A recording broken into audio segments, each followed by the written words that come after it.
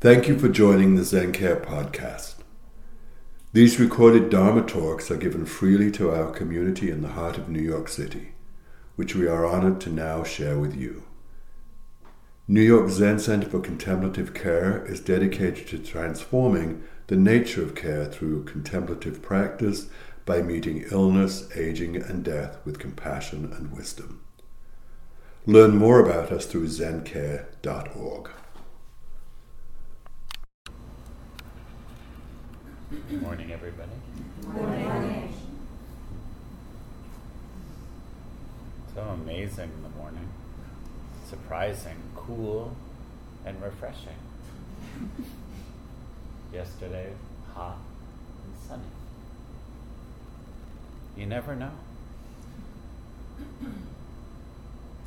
So much like the practice itself, promising nothing, except to actually completely show up to where you are moment by moment.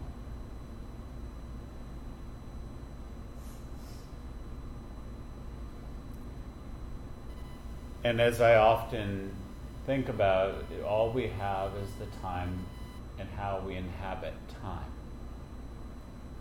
Are we going to spend our time in reactivity, favoring our conditioning and our old story about what's happened to us? And nobody knows the troubles we've seen because of our particular sad and sometimes terrible stories, heartbreaking stories. But the reinvestment in those stories is not what this practice is about. Zen is like completely uninterested in our habitual stories about, well, I would do that, but you don't know my story. When I was training in chaplaincy, I thought I had quite a good story, a sad story, my own victim story.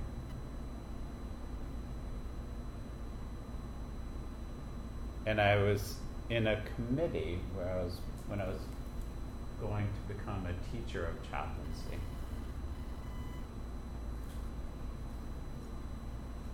And someone asked me a question to do something, actually, and I said, oh, well, if you knew my background, that's not good for me. And she's such an amazing woman, Kathleen Ogden Davis. She smokes lots of cigarettes, and she leans forward, she says, honey, your suffering ain't nothing special. She's like, all it's doing right now is disconnecting. You want to keep doing that? You do that. You want to do something new? Then we can participate. So great.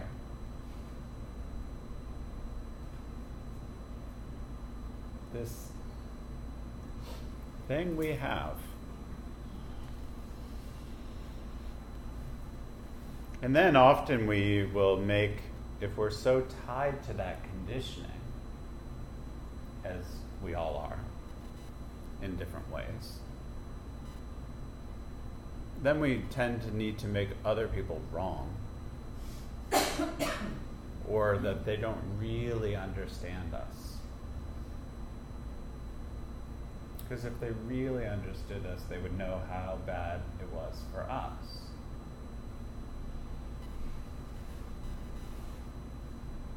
And so then we can think about their errors and faults, because they don't really get us, our particular flavor of suffering. And then, of course, we're elevated into a new knighthood of victimhood, because our victimization that maybe was real and so painful, I know mine was, But it becomes something else. It becomes like this thing that I need you to participate in now, as if it's still happening right now.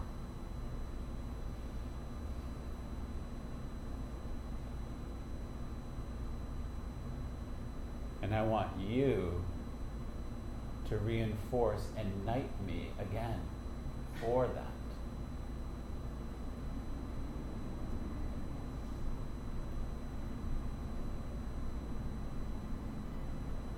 It's tricky. One thing is to have compassion for our stories, which is essential. Another is to require, come closer, Claire.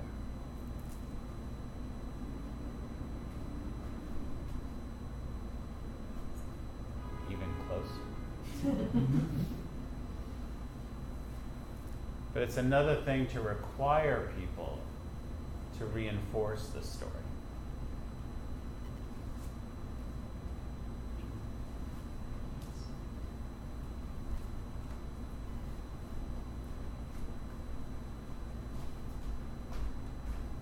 James Baldwin said, "We can disagree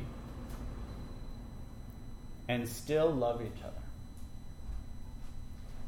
unless your disagreement is rooted in my oppression, in the denial of my humanity and right to exist."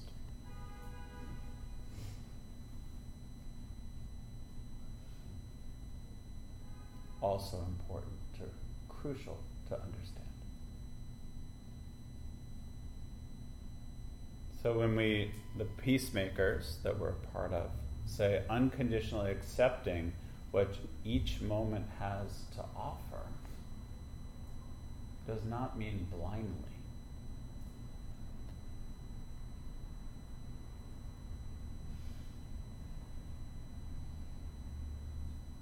Or to blindly accept being oppressed, because it's just like unconditionally accepting what everything has to offer. That can be used as a weapon too.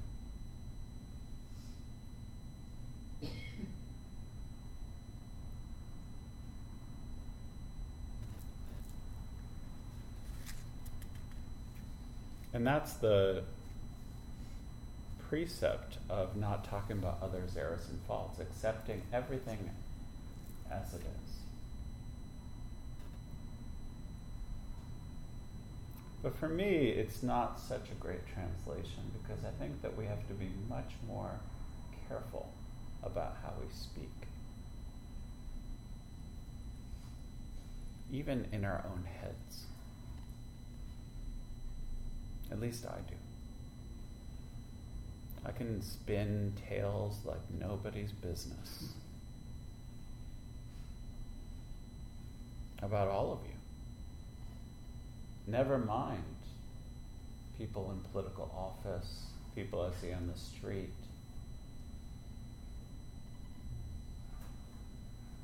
And be so sure that I'm right.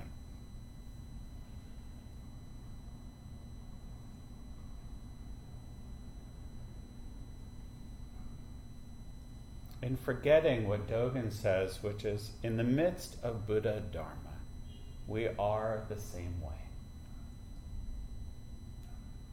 The same Dharma, the same realization, and the same practice.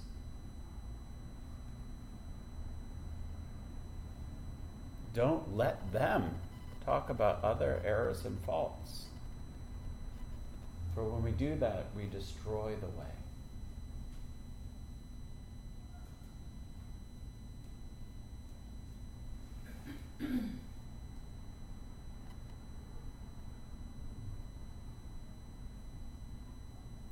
So to realize that in some ways that all of us suffer.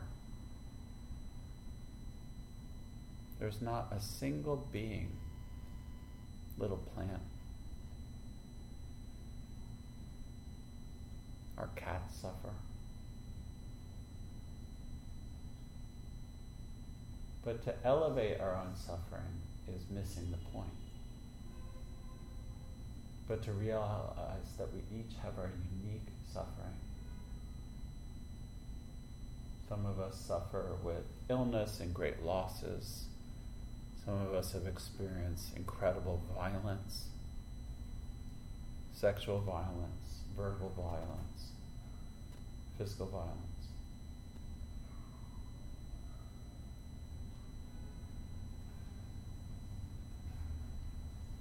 And yet, he's saying, we're the same.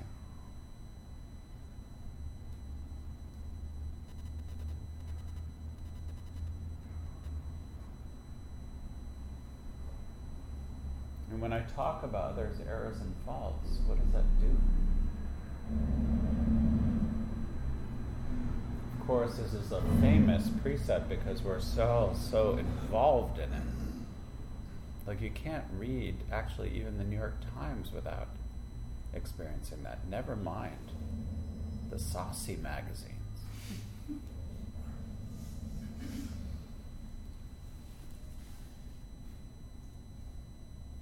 So I try to read, every time I read the Times, I try to read Breitbart as well, after each other.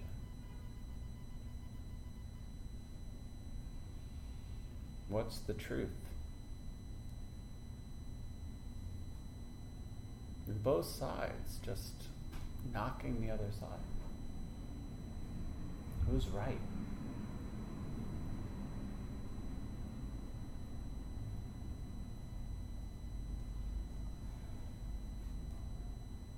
I was at lunch the other day with a very old friend and someone else that we know for a long time who has her own particular challenges and is an easy target. Came up in conversation because she's so wounded. And this looks a very brilliant and amazing person. And I felt that little creature come up. I'm sure none of you have ever had that feeling.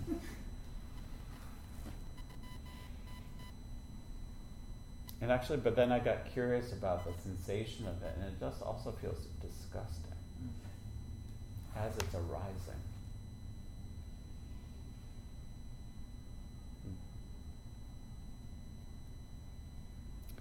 This is a nothing new situation. Like our suffering, like our special stories, are also nothing new. About 6,000 years ago, there was a minor goddess named Femme, now known as Fame. It's where the word fame comes from. And she was really into rumors and ill-acknowledged reports and gossip. She was also had two sides of her, where she also made people famous because she told their stories to everybody. She was actually kind of neutral. She would just talk a lot. So she could give people fabulous reputations and terrible reputations. And she was thought to gain enormous pleasure from hearing stories and the affairs of both people and gods. And then she repeated everything to everyone. I've met people like that, actually.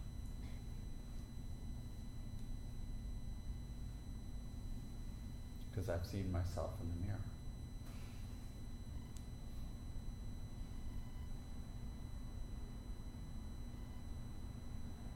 It is said that actually when she never really slept. Her eyes were always wide open, waiting for the next thing.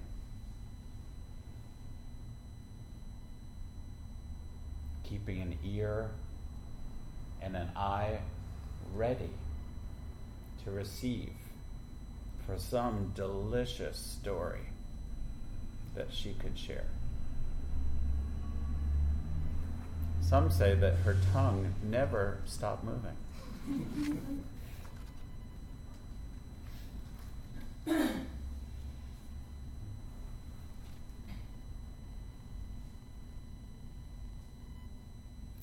At a certain point, the gods kind of got fed up with her, getting into their business and sharing their business with everybody, and shut her out of Olympus so that she could just tell stories about the people.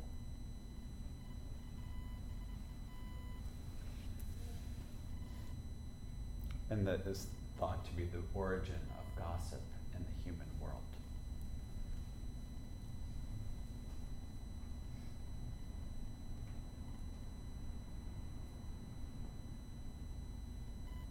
So easy, right? To just let your tongue start moving. But for me, it's also about the mind itself, our little brain. It actually creates about 100 thoughts per second. So it's actually like she's in there. It's constantly creating, moving its tongue, you could say. And 80% of them are not new thoughts. The same thoughts you thought yesterday. Recycling. Reinforcing.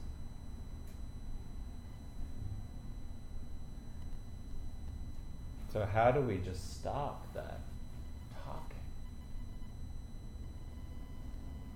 But to me, the practice is so amazing because it really is about learning how to, without shame or blame, but to just see and coming back to one, coming back to your breath, is a way to interrupt the blaming, the victimizing.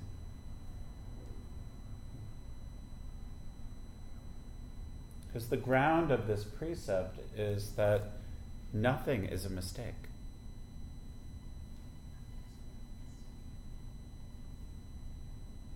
Everything is perfection. Manifesting itself just as it is.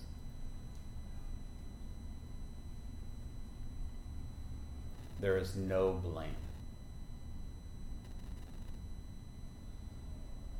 As there is no separation between self and other.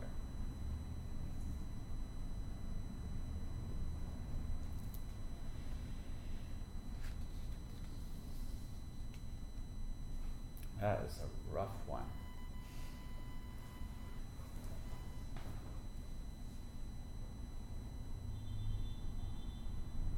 This is one of the most challenging ones for me, because I have a story.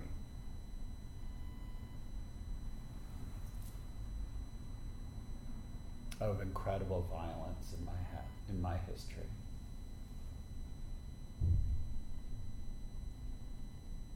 And what does it mean to make it really that there's no mistake? I was really into that there was a perpetrator. And on one level there was. That's also true. But what is it to take on this, that there's no mistake?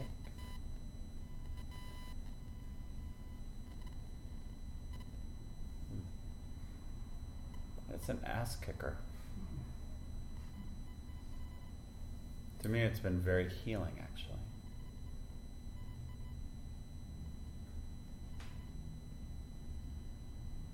On the literal level of this precept, we just, don't talk about other people. Even in your mind. Don't make an enemy.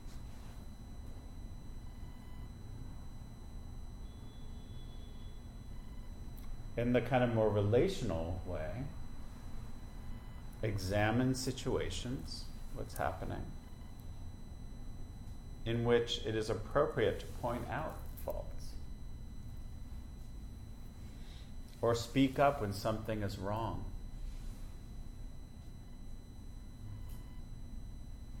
It's like that flight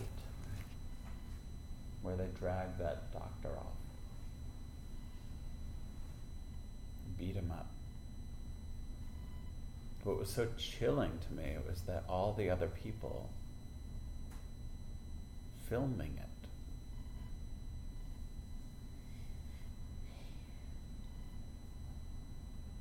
It's so startling. All the people filming, but no one's saying, no. Stop it.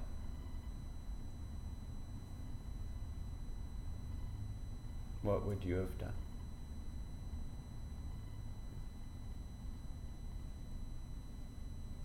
Easy to say we would do something different, at least for me.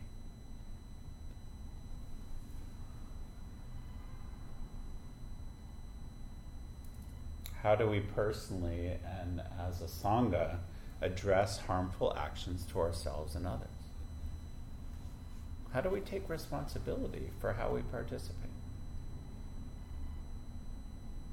How do we feed? And what are we feeding?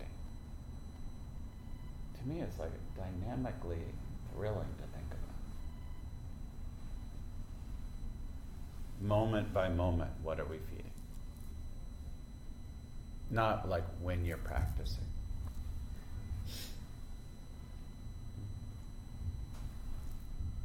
So all we have to do is not to hold on to a single fixed view. No problem.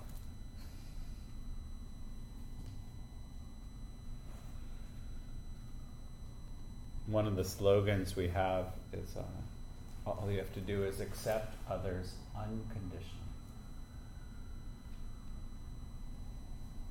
Not the ones you want to accept.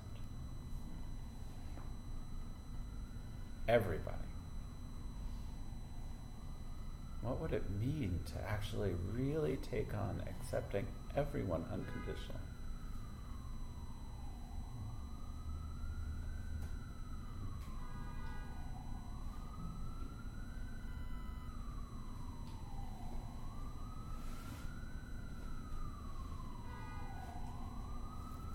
I remember during the AIDS years, the beginning of it really, with Reagan. And I was, 13 or something. And I went to a talk by Ram Dass, and he said, everyone's so angry with Reagan. So I decided I had to put him on my altar next to the other folks and do bows to him until I see him as the saint.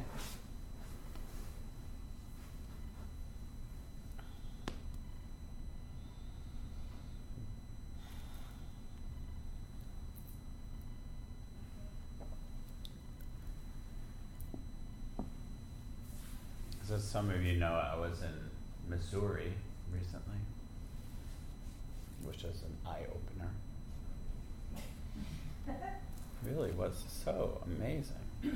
It's part of the Bible Belt.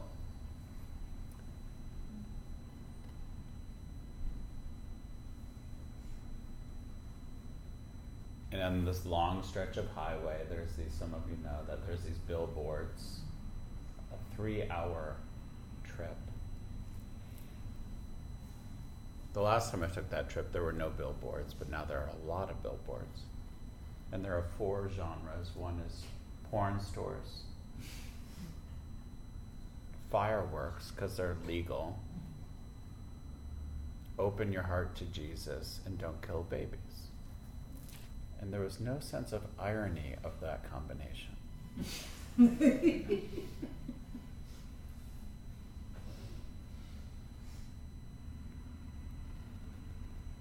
And really, within 5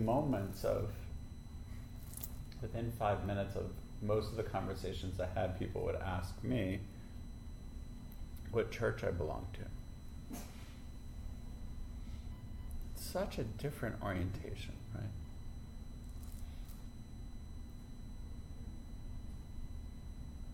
And clearly it was just so important there, in that culture. And I realized, like, I just had not been, like, live in a little bubble. And they were, like, these incredibly lovely people. But I just noticed, so many, I was so sure I was superior. I just saw that arising again and again, and I was like, by the fourth day there, I was just like, all right already. Just quiet down.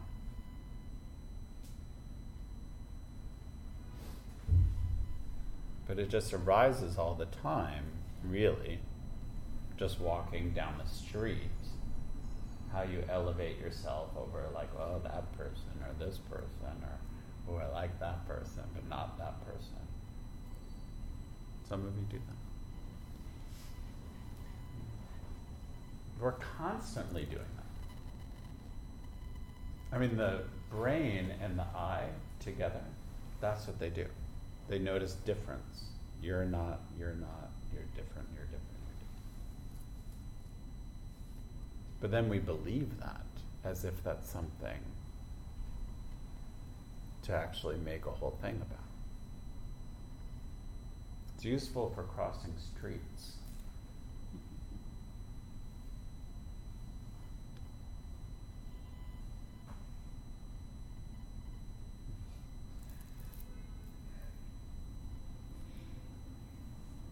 But kind of thinking that you have the corner on truth. You're sure you're right. The way you practice, the way you do whatever. It's not realizing that very little has to do with us. Our lives are not really our own. We're really just made up of a lot of things that even, they never really are ours. This whole idea of ours is such a fantasy that will dissolve in its own time. For sure.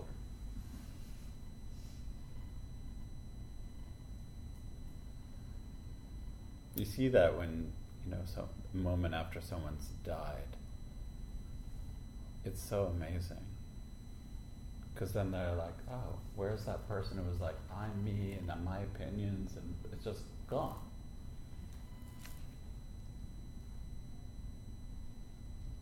They've left the building. So what are we fighting for?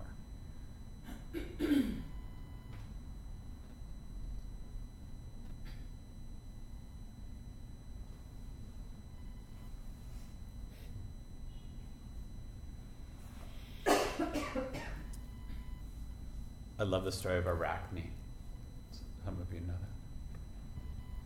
So she was a weaver, shepherd's daughter. And she loved weaving. And she became quite a good weaver, as one might if you practice a lot. And she was so into how good of a weaver she was, she even said, I'm better than Athena, the goddess of weaving.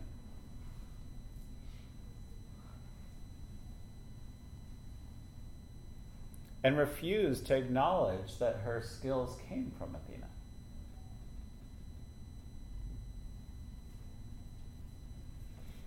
Or at least some part of it. Athena, as she was often offended by a great many things, was also offended by Arachne.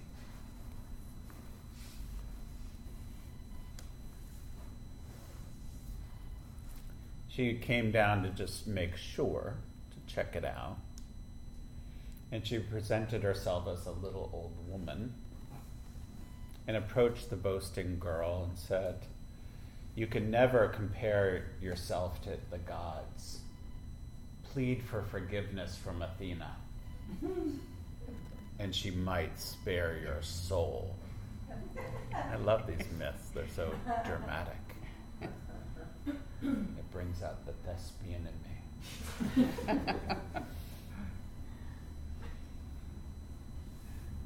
Arachne said, "Ha! I only speak the truth, and if Athena thinks otherwise, then let her come down and challenge me herself," she said to Athena herself. At which Athena removed her disguise of the little old woman and appeared in her shimmering glory, clad in a sparkling white gown. The two began weaving straight away. Very competitive they were.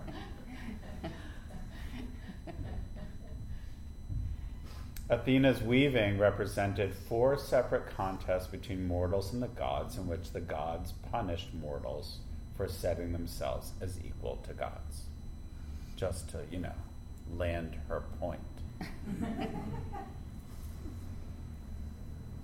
Arachne's weaving depicted ways in which the gods had misled and abused people, particularly Zeus, tricking and seducing so many women.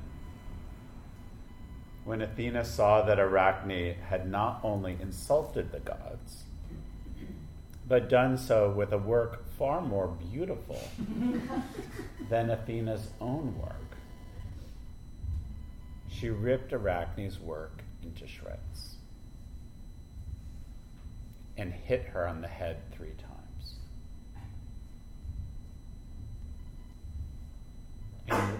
In rage, Arachne hanged herself. And then Athena said, "Live on then, and yet hang." Condemned one. But lest you are careless in the future, this same condition is declared in punishment against all of your descendants, in punishment to your last generation. After saying this, she sprinkled her with the juice of Hecate's herb, and immediately at the touch of this dark poison, Arachne's hair fell out, and with it went her nose and ears.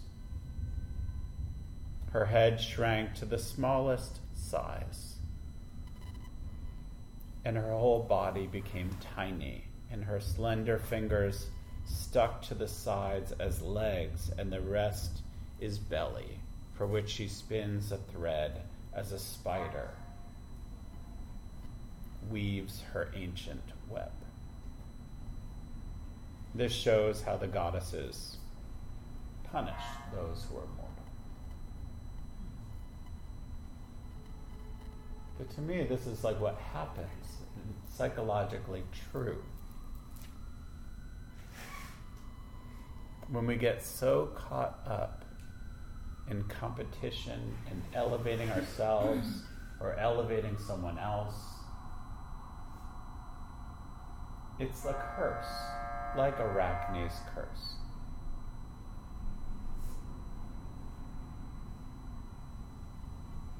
It's so Greek too, isn't it? I curse you and your family forever, So, Mediterranean vibe. But it is so much like what it's like. It's like creating a curse.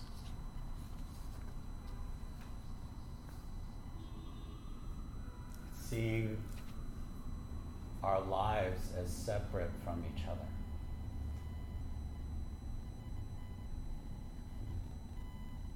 In the ground of being, the whole universe has no inside or outside. Others are ourselves. This is what Arachne didn't see.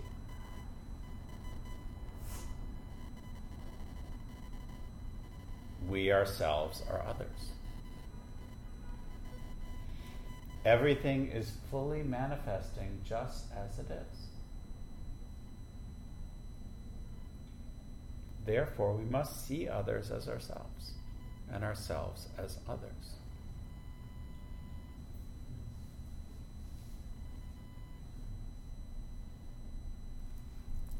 How do we really understand that there's no you or I on a fundamental level?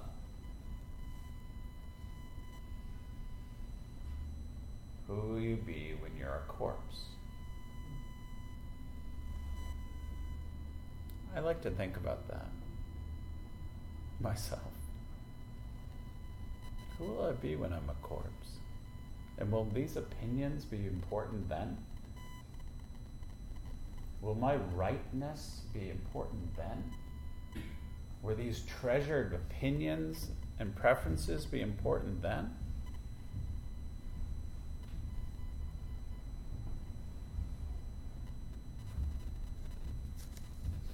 Something to consider.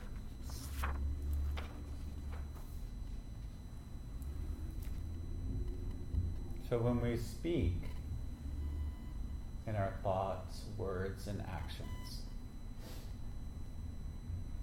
these three things that seem like nobody knows where they came from, because they came from the world, probably. To consider in your thoughts, words, and actions. Is it kind? Is it true? And is it necessary? This has been attributed to the Buddha, to Rumi, to Jesus. Who cares, really?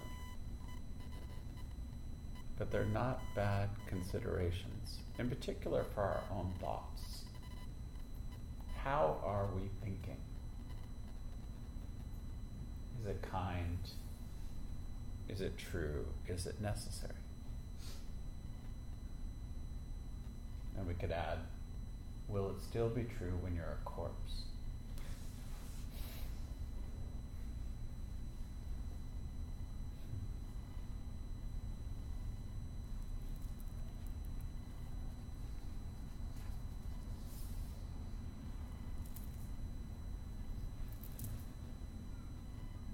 Will it be true? I don't know why, but I find that incredibly joyful and energizing.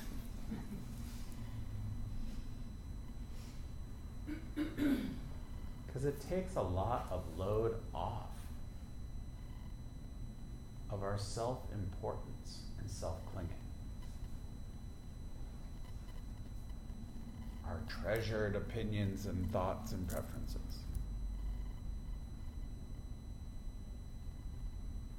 Learning how to love, to me, is far more interesting. Unconditionally. Far more interesting than digging in deeper into your preferences and conditioning.